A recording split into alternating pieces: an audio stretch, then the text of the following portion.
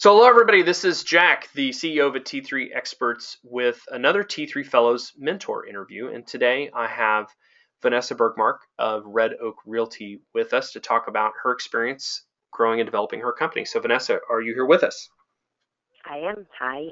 Hello. Well, first of all, I want to say I really enjoyed, we talked a little bit before you came on as a mentor. We didn't know each other very well, and you told me the story of how you came to Red Oak Realty, and I wanted to reprise that for our audience so they can hear about how you came to run this really interesting and locally dominant real estate brokerage in your market. And can you give us your personal story and how did you get to Red Oak Realty, and then once you were there, what happened? Sure. So I was running a larger brokerage. I was running a Keller Williams, literally pretty much around the corner from the Red Oak office in Oakland. And it was a hot market. From 2004. I think it was till 2007 that I'd been running Keller Williams. I'd always done business with Red Oak. I'd respected it as a brokerage. It was very different because it was a smaller, more boutique brand with just, a small amount of agents, maybe about 25 or so, with an office over in Berkeley that had about 25 agents and then 25 or so in Oakland. And I had recently adopted my first child, and I was, just kind of going through the becoming a new mom and just, the market was very, very tough. There was a lot going on. It was right around that 2007 period, and I got a call from an agent that was at Red Oak that had transferred over and had said, I really think you should come and run this office. I think you would love it here. And I actually wasn't really looking, but I was sort of in my head getting ready for a change. I was at a different point in my life. I had a young child. My perspectives were changing. I'd had, there was a lot of drama and working late, and I had 165 agents. And so I just decided, okay, I'd always heard, at every point, talk to the competition and always go on the interview. So I did, and I just instantly connected. I connected with the philosophy. I connected with the whole way they were doing business. I got to meet the founders and sit down with them and spend a good amount of time. And pretty much, I really felt like my heart had moved over before the end of the conversation was even done. And it was a hard thing because I was stepping back from running an entire office of 165 agents where I was in charge, and I was, I was not the owner, but I was in charge, and I was making the decisions, and I was going to go back to running a smaller brokerage, an independent, not a very well-known brand, but a respected brand of 25. So it felt like I was almost taking a step back, which I was a little concerned about career-wise. But I think again, life had sort of changed. So I basically went for it and went over there in 2007, right before the market crashed. I think it crashed Lehman Brothers probably crashed about 6 weeks later. And it was a whole totally new experience. And then it Yeah. evolved into what it kind of is today, which I'm sure we'll talk more about. Yeah, we will. So, before we get into that, can you drill down a little bit deeper on what were the reasons where you felt connected to, this small independent local brand where you said, I think this might be a better fit for me? First of all, it looked like the day-to-day experience of running it was going to be more intimate. That, it was going to be 25 agents that were carefully selected by that brand to grow that company. And it was going to be, getting a personal relationship with them, working directly with the owners. So the ability to have an influence on the operations. Headquarters was at that table with those 4 people. And the interaction I was going to do were with the 25 agents and their clients. And it just felt more personal than what I had been used to, which was, headquarters in another state, the directives being, handled completely, not even just outside of my own office, but outside of my own state with people that I really didn't know. And, I was dealing with 165 agents, which was rewarding in a lot of senses, but I could never really drill down to that personal level and experience the transaction and have an influence on the way the transaction was done on a very local level in my city that I lived in and was raising a child in and would send them to school in, So there was that level of just, I guess I would just call it intimacy, that I knew that there would be a very different opportunity to get more engaged. So that was, the day-to-day. And then just on the growth of the company, there were the owners were at that time saying that, they knew they had to grow, they knew they had to change, but they were feeling like that change needed to come in from the outside and, potentially the next generation of the industry, and that they were sort of getting ready to pass that torch. So there was just the opportunity of being a part of something that, even though on paper was smaller, felt bigger. Got it. So, yeah. So a combination of the engagement and being closer to the agents and closer to their customers, plus the possibility for growth and having owners that wanted to bring in new leadership. Yeah, I think it was all of that. I think it was just knowing that, like, what I was about to do day to day would matter, and I would possibly see the results with my own eyes. So got it. That was the difference in saying, what I said earlier, like it felt like I was maybe taking a step back on paper, like, oh, you're running this whole big thing. There's more opportunity because there's more leadership positions around the state or within the model. But that didn't matter as much when I saw just really the day-to-day connection that could possibly be provided on a more local level. Great. Well, let's talk about where. So 2007, right before the crash of the market. It's 2015 now. What's happened since then in terms of your growth, and where is the company today? Well, I think back then when I came on, we were somewhere between, depending on which city you pull, but I remember pulling it, and we were around 12th in market share. And again, it was right at 2007. We were coming out of that great boom, especially in the Bay Area with the technology and the dot-coms. And, there was a lot of stuff that had come out of that. So there had been this inflation in value and then an inflation of just, an abundance of real estate companies. So we were, as a little local brand, Red Oak was sort of pushed back a little bit. And although it was doing well, it was not really leading the market. 2007, 2008, 2009 happened. Companies disappeared overnight. Companies swallowed each other up. Agents defected to other companies. And, during that time, it was, I always say it was like head down, learn an entirely different business. We went from overbiddings and loose banking to ridiculous banking restrictions, REOs, short sales. It was a whole new industry. Agents going from being totally flushed and not running on a business plan to all of a sudden not knowing where their next check was going to come from, and clients in very difficult financial situations. So it was a tough time, and I think I'd say at that time the brokerage was it was hanging on. It was like treading water. So what we did was just learned how to do the business, but then also at the same time, I would say we took some risks on, we've got really nothing to lose. Let's just go for this idea or try this approach or add on this agent or, hold this line of defense. And we kept doing that. And then one day it was like 2010 and we had the opportunity at that point to purchase the company. And we still weren't out of that market. It was still a very, very tough market, but we felt like, we had 3 years under our belt of really having the owners give us the reins and sort of take control. So we ended up, my business partner and I, purchasing the company. And then we got now to, 2015, fast forward, we're about third in market share. So we've moved up significantly. We've grown from about, I want to say when I took over, there was probably about 70 agents. We dropped down to about a low of 55.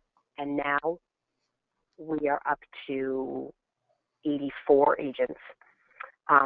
We probably lost half our staff, but then hired back, not hired new, but basically increased our staff to support our agent base and to support what we put in place to about 13.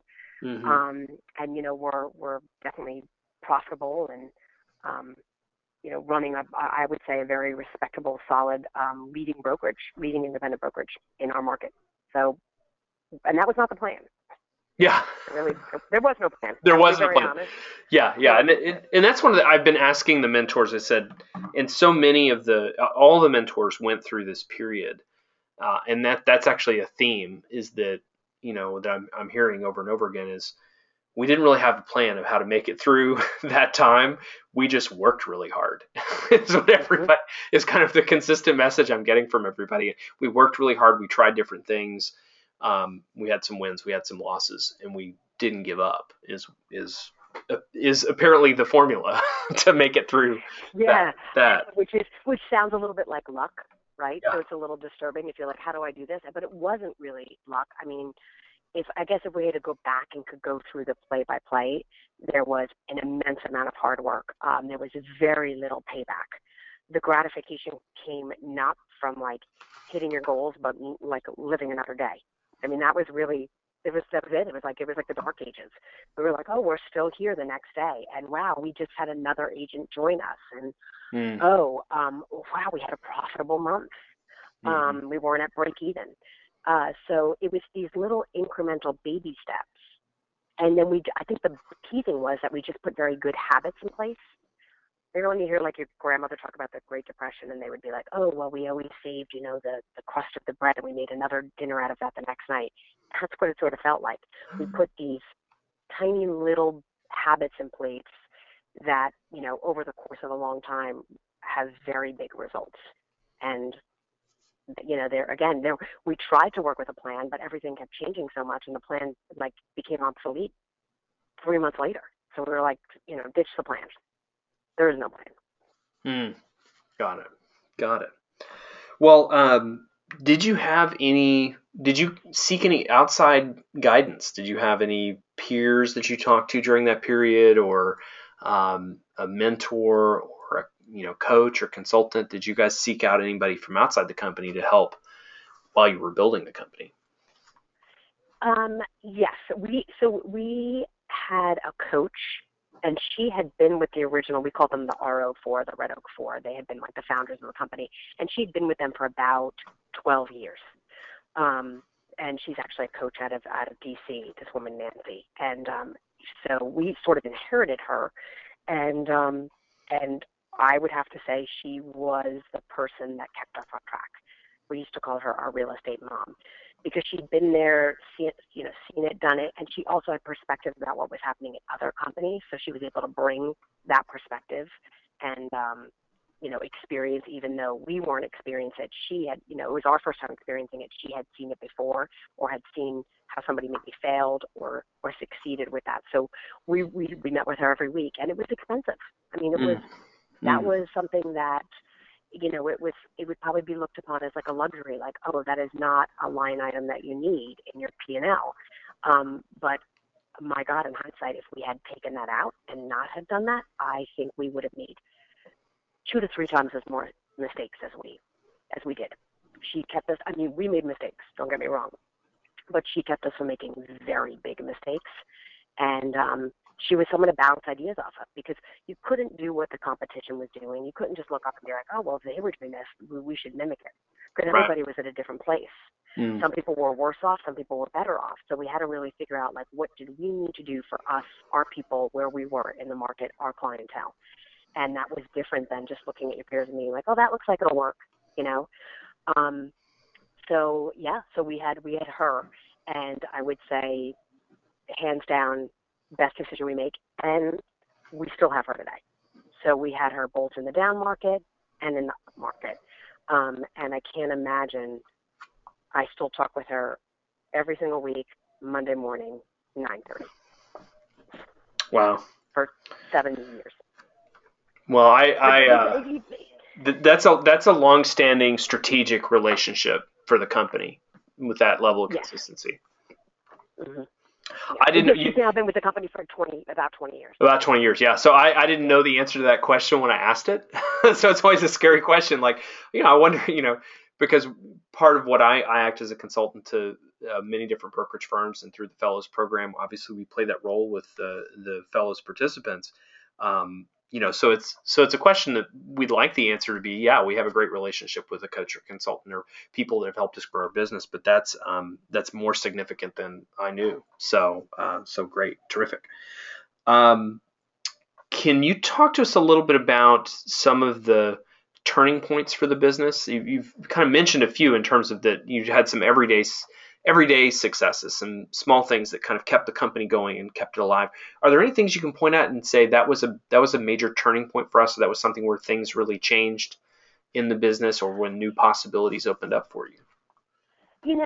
I think one of the biggest moves we made was it was still the downturn, and it was on the I guess it was on the upswing, but at the time we didn't really know it, right? Everybody was still dealing with like PTSD around it, Yeah.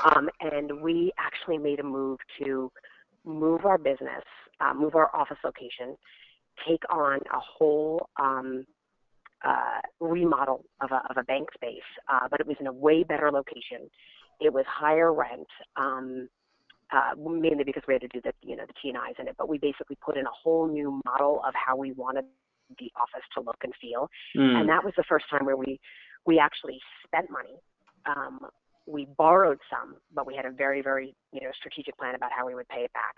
But we invested in our idea, and it was the first time we took like what we had wanted in our heads, took the money, took the risk, and changed up the way the business had been running for very many years with a new idea, a new approach, a new way, a new neighborhood, a new way of having the agents interact and integrate with one another.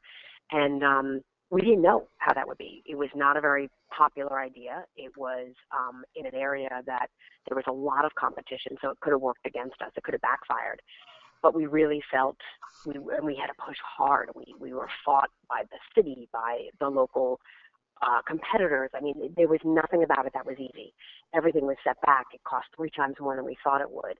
The agents hated the idea at first, and then we prevailed. We did it anyway. We really just kind of went on intuition and not backing down. And we knew that there was, it was sort of putting it all on like red or black, right? It was just like, we're gambling on this one, but we felt very strongly about it.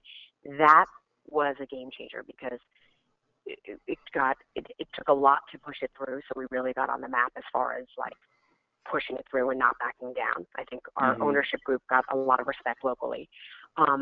Then agents came on and they loved the concept. They thought they would hate it. They really liked it. It brought us into a new bracket of price points. So that elevated our purchase price because we were in the right neighborhood. And then once everybody had sort of sat on the sidelines and watched, it had the right people come over proactively to talk to us. So then it ended up being a recruiting piece as well.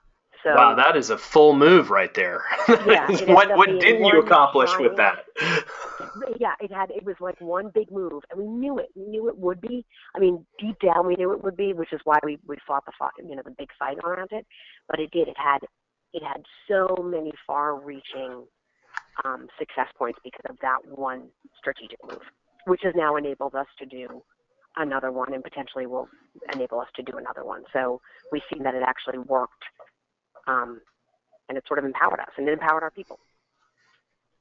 Got it. Wow, well, that's terrific. Well, I'm glad I asked. Were there any other things like that? I mean, I know I'm going to ask about one in particular, but were there any other changes or things that you did that you thought, well, that was a turning point, or that was another significant change? I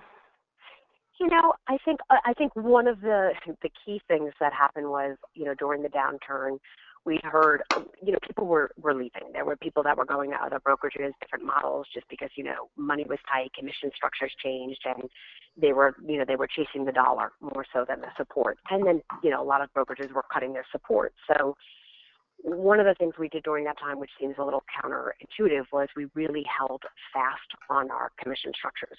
And we really did not back down out of fear, that, we're going to lose people and they're going to go to another brokerage, and if we lose one person, that's going to, affect our bottom line. We really felt like it was a time that we had a kind of really back our value proposition, and it was not about being the cheapest place to work. It was about being the best place to work, the sort of the fiercest place to work, the one that was going to change the way the local industry acted and changed the way agents interacted with one another. And I think we started doing that by saying, if you're going to leave because of this, then we're going to have to let you leave, but we're not going to keep on cannibalizing ourselves to preserve this relationship. If we do that with you, we do it with the next one, we do it with the next one. Soon we're where we feared we would be by letting you go. We'll put the whole brokerage there.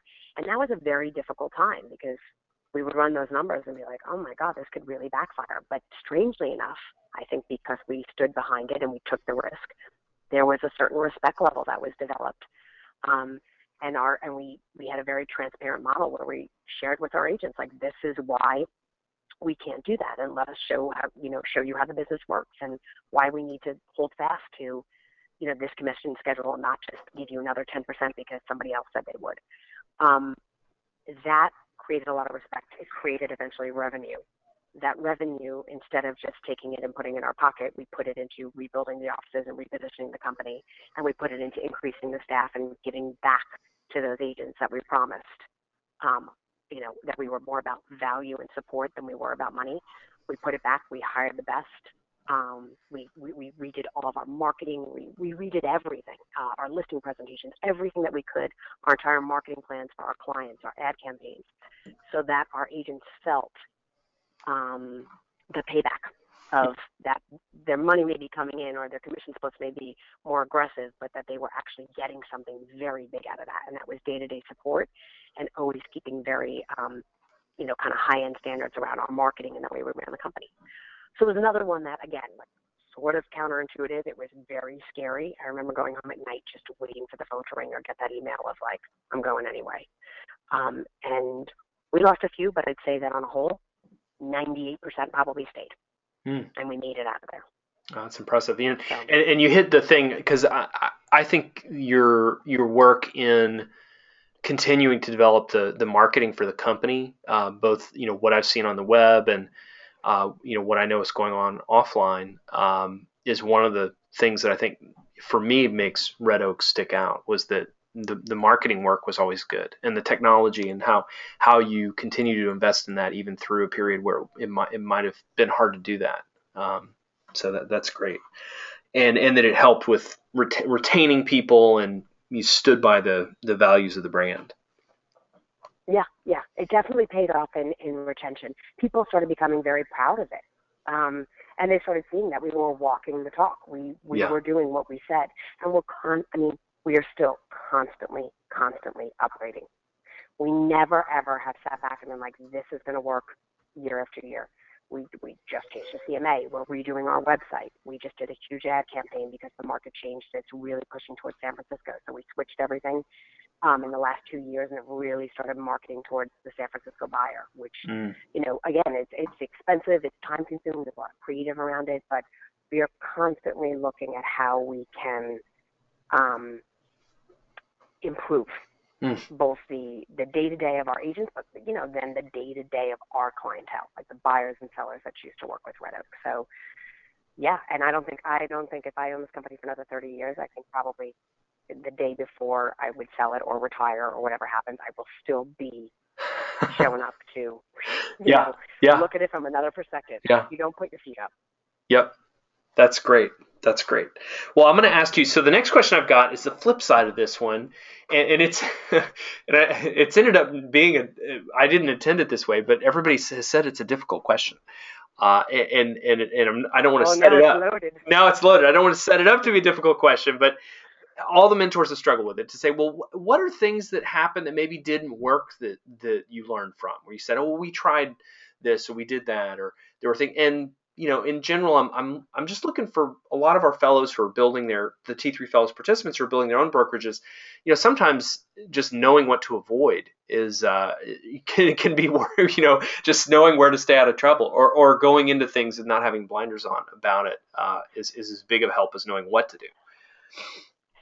Yeah, that is kind of a hard question, because there's so many things that didn't work, and strangely enough, you don't hold on to the memory of what that specific thing was, but you've got to hold on to the sort of the symbolism behind it. And I don't know if that makes sense, but it's not like, we used Twitter and it was a flop, and then we just, right? So Yeah. that's Twitter. Maybe Twitter would work, but that's not really the answer. I think the answer is we sometimes, and I think this is the biggest struggle when you have an existing brand, and it probably becomes a big struggle when you have growth within just a few, like when you go from startup to sort of corporate or something, and every brokerage eventually goes from their very early days when they're 6 or 7 to when it goes to 25 and it feels like no one knows each other.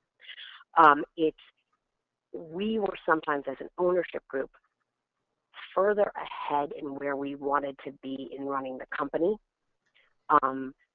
than our agents were able to keep up.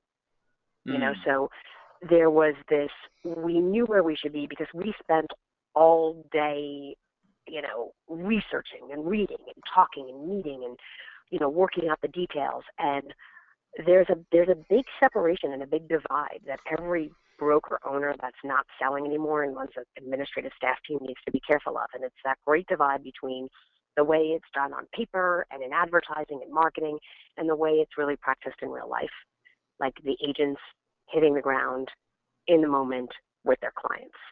And, you know, technology could be this amazing thing where, like, just you know, take the CMA and enter all your leads in there and then just put a little note when you follow up with them. And that sounds great to the staff person that's at a desk for 7 hours a day. It's so easy. Just do it. But when you're a salesperson and you've got, you know, 4 offers going out and you're taking 3 more clients out the next day, you're not opening up your CMA while you're, you know, at a stoplight trying to meet. So there was sometimes this divide. And I think that divide still exists. And we have to kind of watch our pacing on what we implement and how we implement it and if it's really valid for the agents.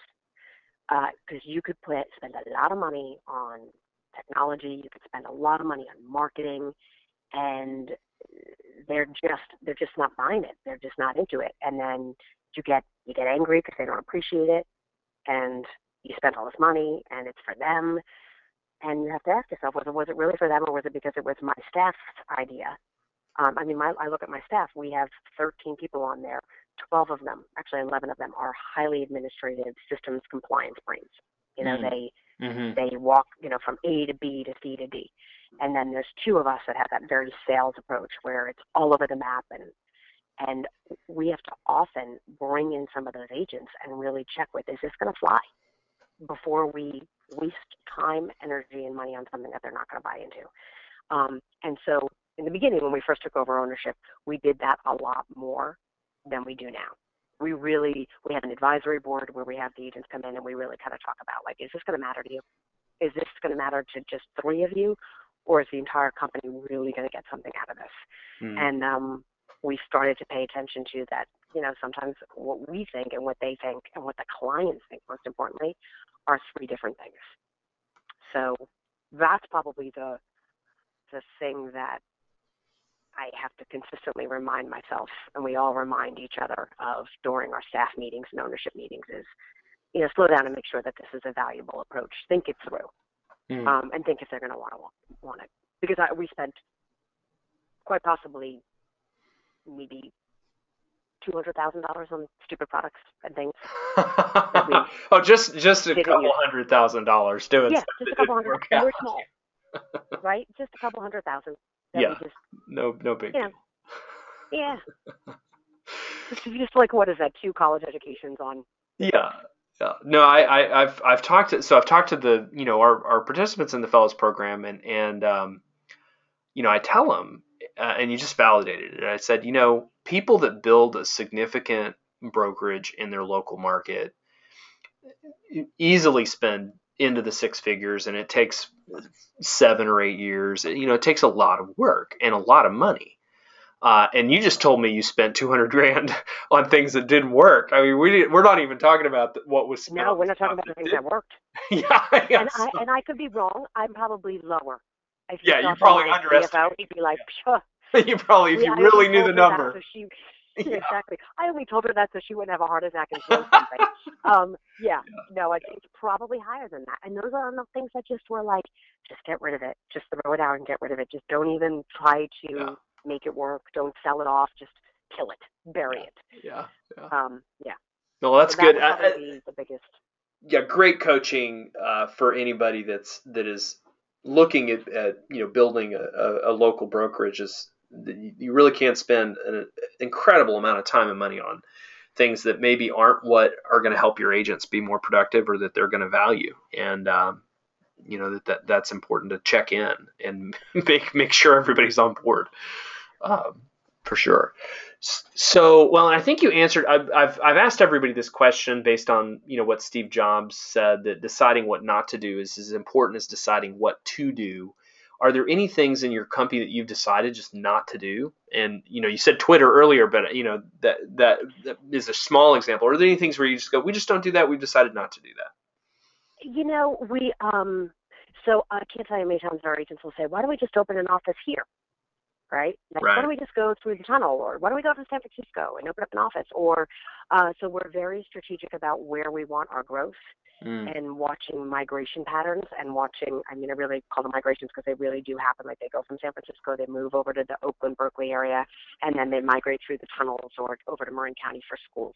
And so we carefully follow that and say like, okay, where would we strategically position ourselves? But, we have a couple of recruits or something that be like, if you only opened an office here, no, we don't.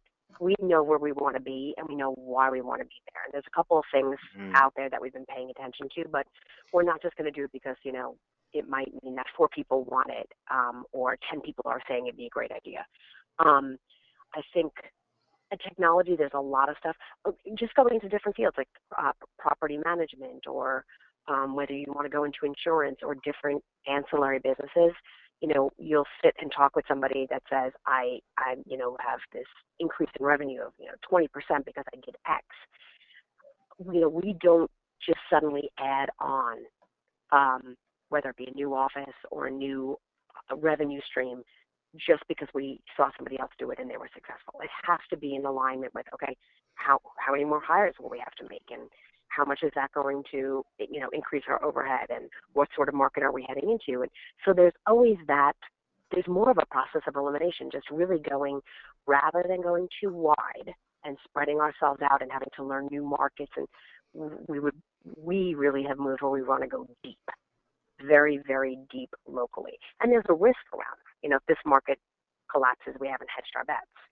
But there's something about just sort of like, I don't know, it's almost like sticking to string instruments, right? All of a sudden, I'm like, okay, I know the violin, I could probably move over to the cello, but I'm staying within the same family.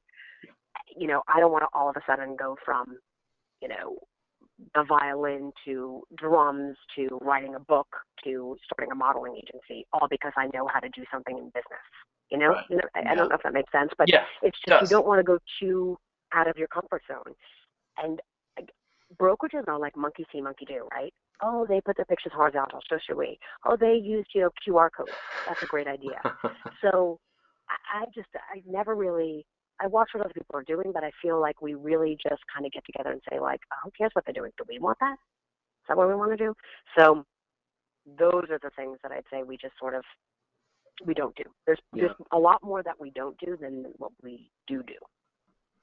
Yeah, so keeping alignment with the strengths that you have, the staff, the team you've put together, not, and this is so prevalent, not just copying what the competition or people in other markets do, which I really think it's like I call real estate like a photocopier business. Like people go, well, they did it, I'm going to do it, and it's so common. And to avoid to do that, and be more strategic about it. That's a great coaching also. Um, let's talk a little bit about your leadership team and their characteristics. Who's on your team, and then tell me about the dynamic of the team and kind of how you work together as a leadership team. Yeah, but I have a fantastic leadership team. I think that is the art of, we all often talk about, who you hire as an agent in your brokerage is really, it's how, whether or not you'll be successful.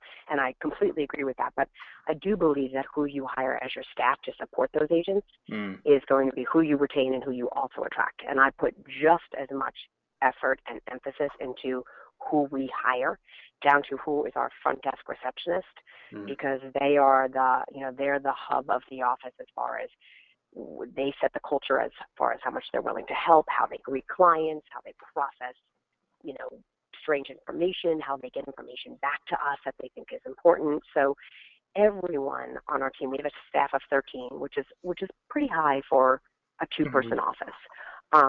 There's myself, who's the overall general manager, and I still do a lot of the overseeing of the sales. So, whether it's, listing presentations or strategic planning for agents around deals or deal doctoring, coaching, I'm in that office a lot. And then I have another sales manager who, we take turns at each one of our offices. So we break it up and spend a few days each. I have a CFO who's my business partner who does CFO and operations. So he does all of the finances and operations. I have a marketing director who runs our marketing team of basically 3.5. And he oversees our lead management program, our ad campaigns, our marketing, our statistics, our trainings around statistics.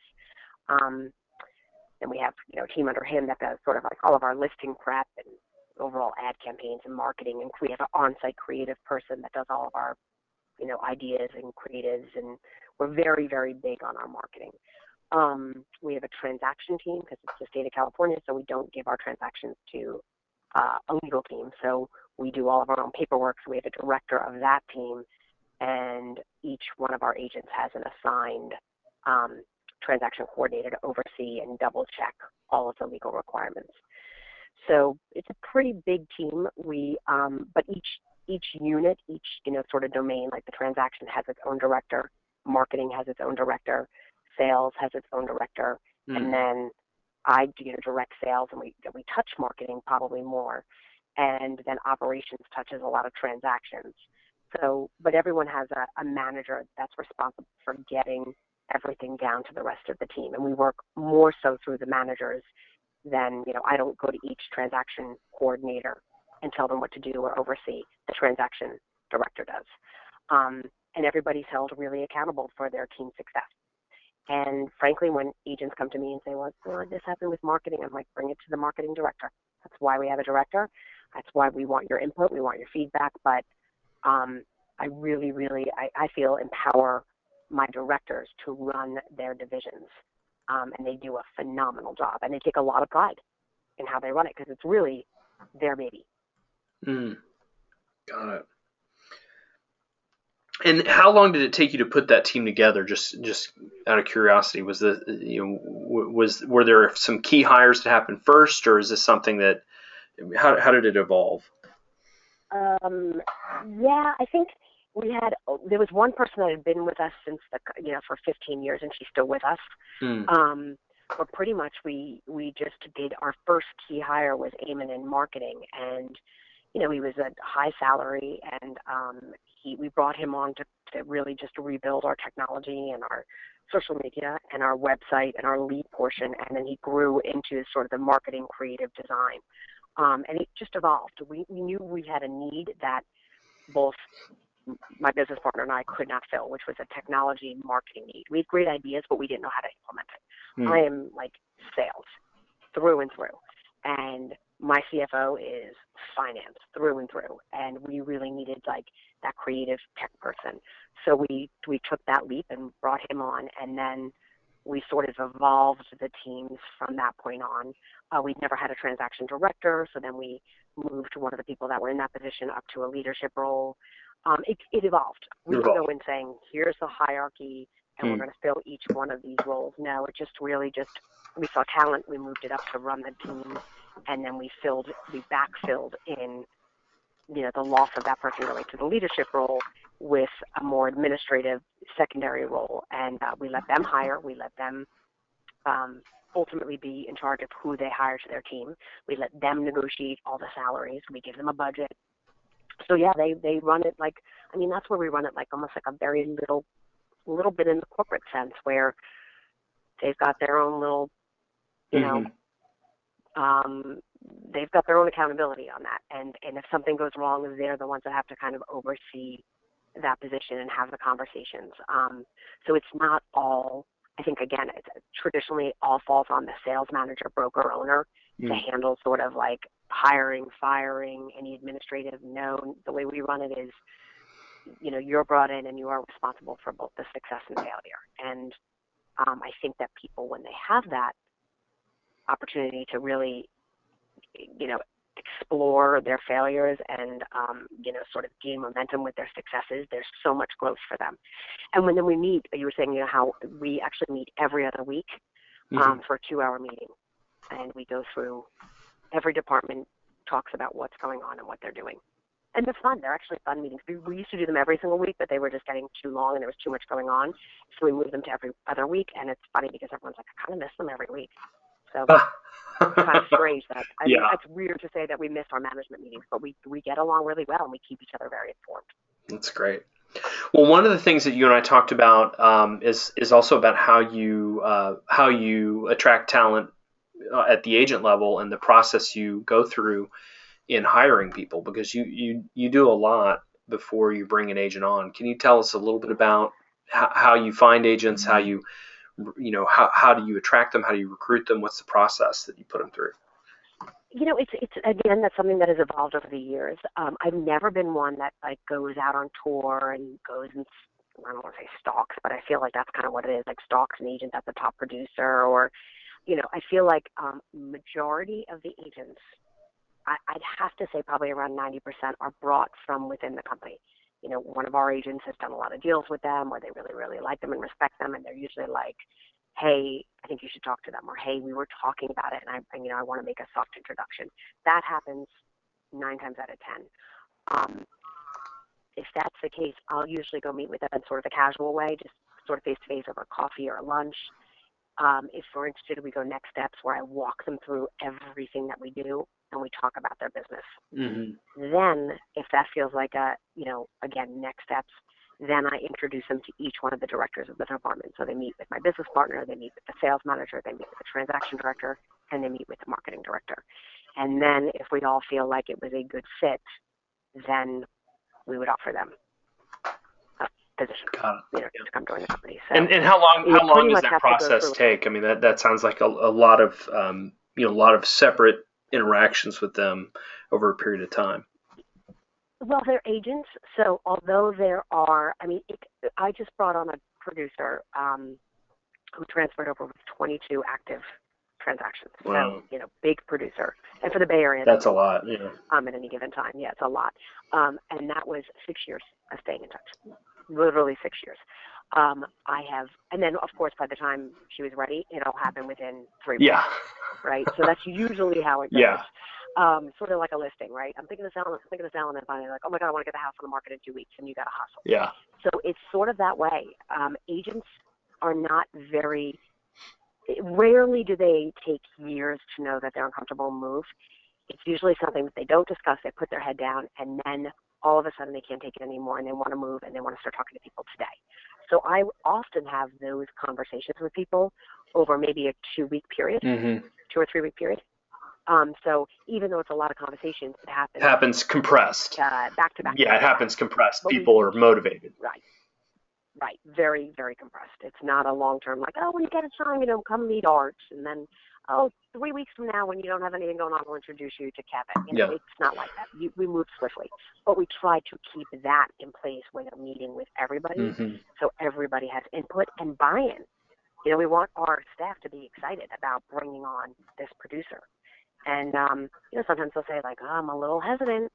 This is what they were saying about transactions, or this is how they do, right. Things come up about ethics. Yeah. Or, so everyone vets from a very different angle, and it's all very valid. That's terrific. And I think very different. So much of the industry is driven by, if they're a productive agent, you just recruit them. Like you wouldn't necessarily have your staff weigh in on the agents that you're bringing in. So that's a counter. I think it's counterintuitive for a lot of people in the industry about the importance of having the support team say, hey, this agent is somebody that we feel like we can work with and help become more productive, and that they'll work well with us. Yeah. It's a big. Yeah. And it's, and there's times I admit, like, I'll like really, really like someone and be like, I think they're great. And the rest of the staff's like, just shows me an entirely different perspective. So, because I have a very high I personality where I can pretty much strike up a conversation and find something that I like in just about anyone. And I'm specific, and I've got standards and whatnot, but I could be very excited about something that they're like, wow, but did you go here? And I really appreciate that about my staff for showing me a totally different perspective of like, it didn't even occur to me to ask them that. Yeah. Thank you so much. Yeah. Wow. So, and then they feel empowered because I actually listen to them and their input over my own at times. You know what I mean? There's times where I'm like, absolutely not, we're going with them. But 9 times out of 10, again, if they say like, Vanessa, we feel this way about it, I respect that opinion. So they prevail. Well, and I think that's huge if for business leaders to be able to recognize the strength of getting input from your team and not thinking it's all on your shoulders, and actually making better decisions because of that, and not just trying to, say I'm in charge, so I'm going to do all of it, but actually getting that input and being open and accepting of that input and acting with it. I think it takes a level of maturity to do that. It's significant. I think I just read some Steve Jobs quote that said that, like he was like, and it doesn't sound like Steve Jobs because I think his reputation was supposed to be of a micromanager, but one of the quotes recently about him was that he said, if I hired you, I want you to do your job. I don't want to tell you how to do your job. That's why I hired you. And it really is that basic. Yeah. Like if I'm hiring you and paying you and you're here to fill this need, why would I come in and trump it? Yep. I mean, there are times when I'm very dominant about what I want to happen, and people might disagree, and I will still push through, and I am absolutely either guilty or successful in that. But there are probably more times, especially as we've evolved as a group and we've seen the trust and how it's all played out, that I've really that I've had my own maturity and growth around it, and I'm like, oh, no, this is the way to do it. This is why I hired them, and they're right. So, something to keep in mind when you own. Yeah, that's great. When you own any business, I guess. That's great.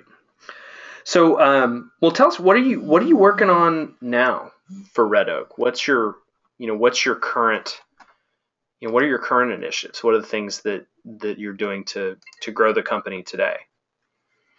We are, we're definitely looking at more strategic partnerships with other independents, so that's been kind of a goal over the last couple of years.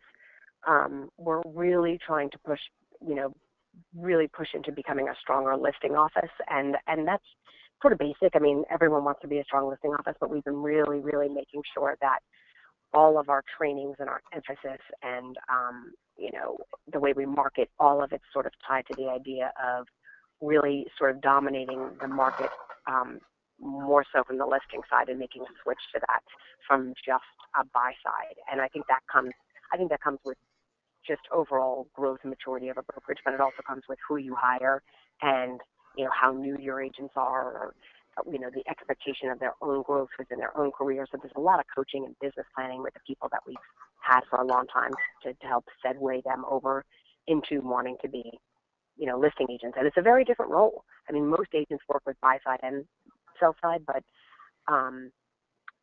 there is a different strategy in the way you market yourself and the way you market your listings and how good you get at your presentations and the skill sets that I feel like there's a refinement. So we constantly train to that. We do a lot of listing clinics. So that's one piece of it. And that's nothing new. It's just very purposeful. It's something that we hadn't really, I don't think we've hit our number there yet. So that's something we really put a focus on. Then we're looking at, we're always looking at potential, like, whether it's a merger or an expansion into a new market, and just figuring out, what those markets will be and what we need to do to plan and invest in them. And then, frankly, a big part of what we're doing is getting very, very active within our city.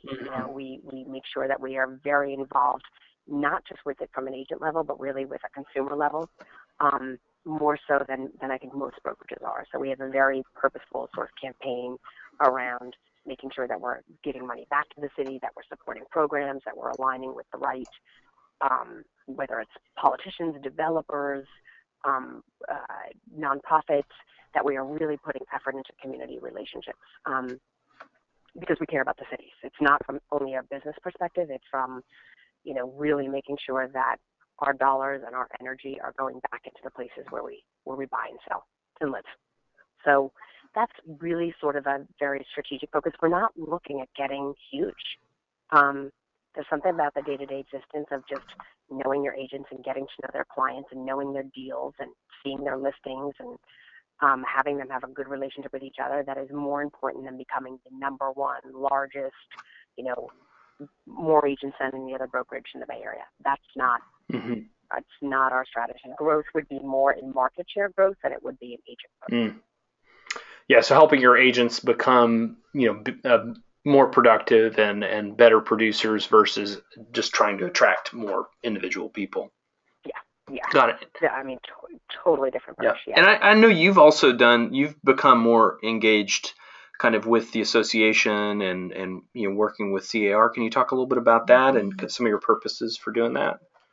Yeah, I think I feel like it's not that it's giving back, but I sometimes have seen when I go to NAR, or I've gone to CAR events, or even just my local board, that a lot of times the players that are there, it does take a huge amount of time, so it ends up being like a whole secondary career, and they start to get more into the organized real estate of theory than they do of practice, so it's just more conceptual stuff and ideas that'll work and campaigns that'll work and less about the day-to-day effect on the local markets and the consumer satisfaction, et cetera. And I felt that there was always that disconnect when I saw that, and so really it's sort of more leading by example and making sure that if we're going to merge, this technology or the local brokerage experience with the state and the national, we have to get involved. We can't just say like, it doesn't do anything or it's ineffective. It's never going to do anything. It's going to remain ineffective if you don't get in and give it input. So I just decided to get as involved as I possibly could while still running my brokerage. And there's a definite cost. I mean, I go to CAR several times a quarter. I'm out of my office and I'm there, but I feel like I'm learning. I'm seeing a perspective. I'm having very deep conversations about the future of the industry and our fears and our needs and wants, and bringing that back. And then I'm bringing true conversations of like the boots on the ground. This is what it takes to run a brokerage, because the further up the chain you get in sort of any organized government role, the further you get from what's actually happening. And I think I've kind of provided a bit of a conduit for that organization and what's really happening. And I feel like they've listened, they've heard, they've come back and asked more questions. And I think I feel like that's the responsibility of a good brokerage. You cannot. It's one of those industries where you cannot just work in your own little micro bubble, right? Like, it's just us, and as long as our brokerage does this, it's good. We're fine. We're insulated, because every deal you do and every consumer experience you have, a lot of times it's going to be with an affiliate brokerage. It's going to be with a colleague, and that experience can be deeply affected in a very negative way if there's sort of like no compassion, no empathy, no understanding, no collaboration between the other brokerage. Where there's two to tango in this. I always say you're as good as your dance partner in real estate. Yeah. So we could have everything tied up and, perfect and looking great, and then we do a deal with someone and they have no idea, and the whole thing is a horrible experience and everything goes awry. And so I feel like, that's how one of the ways of giving back. You make sure that there's classes that everyone can go through on a local level, that there's participation for all brokerages. I think that's a hugely important thing for the industry. It's about competition, but it's more about collaboration, because if they do well, I do well. Yeah.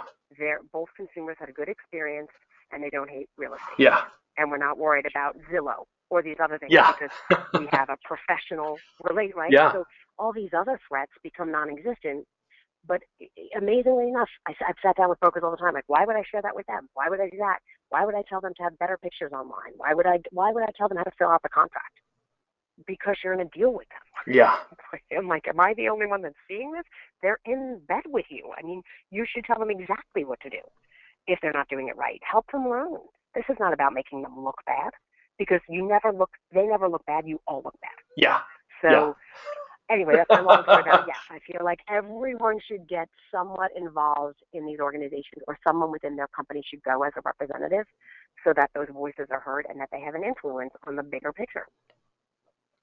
Well, I think that is we addressed it in the trends report, the 2015, about the lack of involvement, in association leadership by some of the younger agents and younger brokers, and that we're going to get the leadership that we deserve, if we don't get involved, Right. and I want to recognize you for that, because that was something that at our first meeting you were very passionate about. And it does impact the reputation our industry has and how well we cooperate with the other brokers that we do business with. So just really kudos to you for that, and playing that role, and being at a place in your business that you're able to do it. So that's terrific. Yeah. Yeah. Well, I am right now. yeah, you are It right. happens in the morning, Exactly. goes down again. I'm like, You do it when you do it when you can. It's not. It's one of those right, things where exactly. yeah, everybody's got to do their time with volunteering. And you hope that you inspire the next Yep. group to do it. Yeah. I mean, I think that's one of the things is I won't be able to do it forever, but I'm hoping that I can touch a few people or inspire a few people that will be like, you know what, I'll run with it next. Yeah. Yeah. That's what it's about. That's A different perspective, but somebody with a good standard. So last question for you, and then you've been very generous with your time, and I just want to say thank you for that. My last question is, we invited you to become a mentor in the Fellows program and to work with some of the T3 Fellows who are, these small brokers that are building their own companies. What do you hope that they get out of that, and that you want to contribute to them? What would be your best results for them? I think it would be about, I think there's something really brave and sort of fearless and smart about not only spending the money on this sort of program, but spending the time at the earlier stages to say, like, I want something more. I want to be better. I know I might not be doing it right, and I'm going to, put my ego or my ideas or whatever it is a little bit to the side and take some of this information from somebody else that's done it before. And, sorry, I'm outside. So I think I would, and then I think, again, there's that influence of standards. One of the things that I think brokers fail to do is they create standards, but they have a very hard time upholding them. Mm. And the best ones will tell you that it wasn't so much their crafty ideas or that they put something in place. It was that they had the tenacity and the strength and the sort of fearlessness to keep it in place, and not cave, and really believe and get support that they were doing the right thing. And I think once you do that, once you create that standard and that almost it becomes then the culture, then the rest of the business really does come to you. It starts to flow. So I would just hope that if the people that are a part of this program put this time and energy and take these concepts and put them into place, that the rest of us that are part of the program can help them when they feel like they're going to fumble, or that we're there sort of as a support to say, like, stay on this and keep it going, and don't get scared now, because that's really what it takes, is putting it in place and then keeping it in place. So I guess what I'd hope Yeah. to do is just show them some of the things, the times that I was really like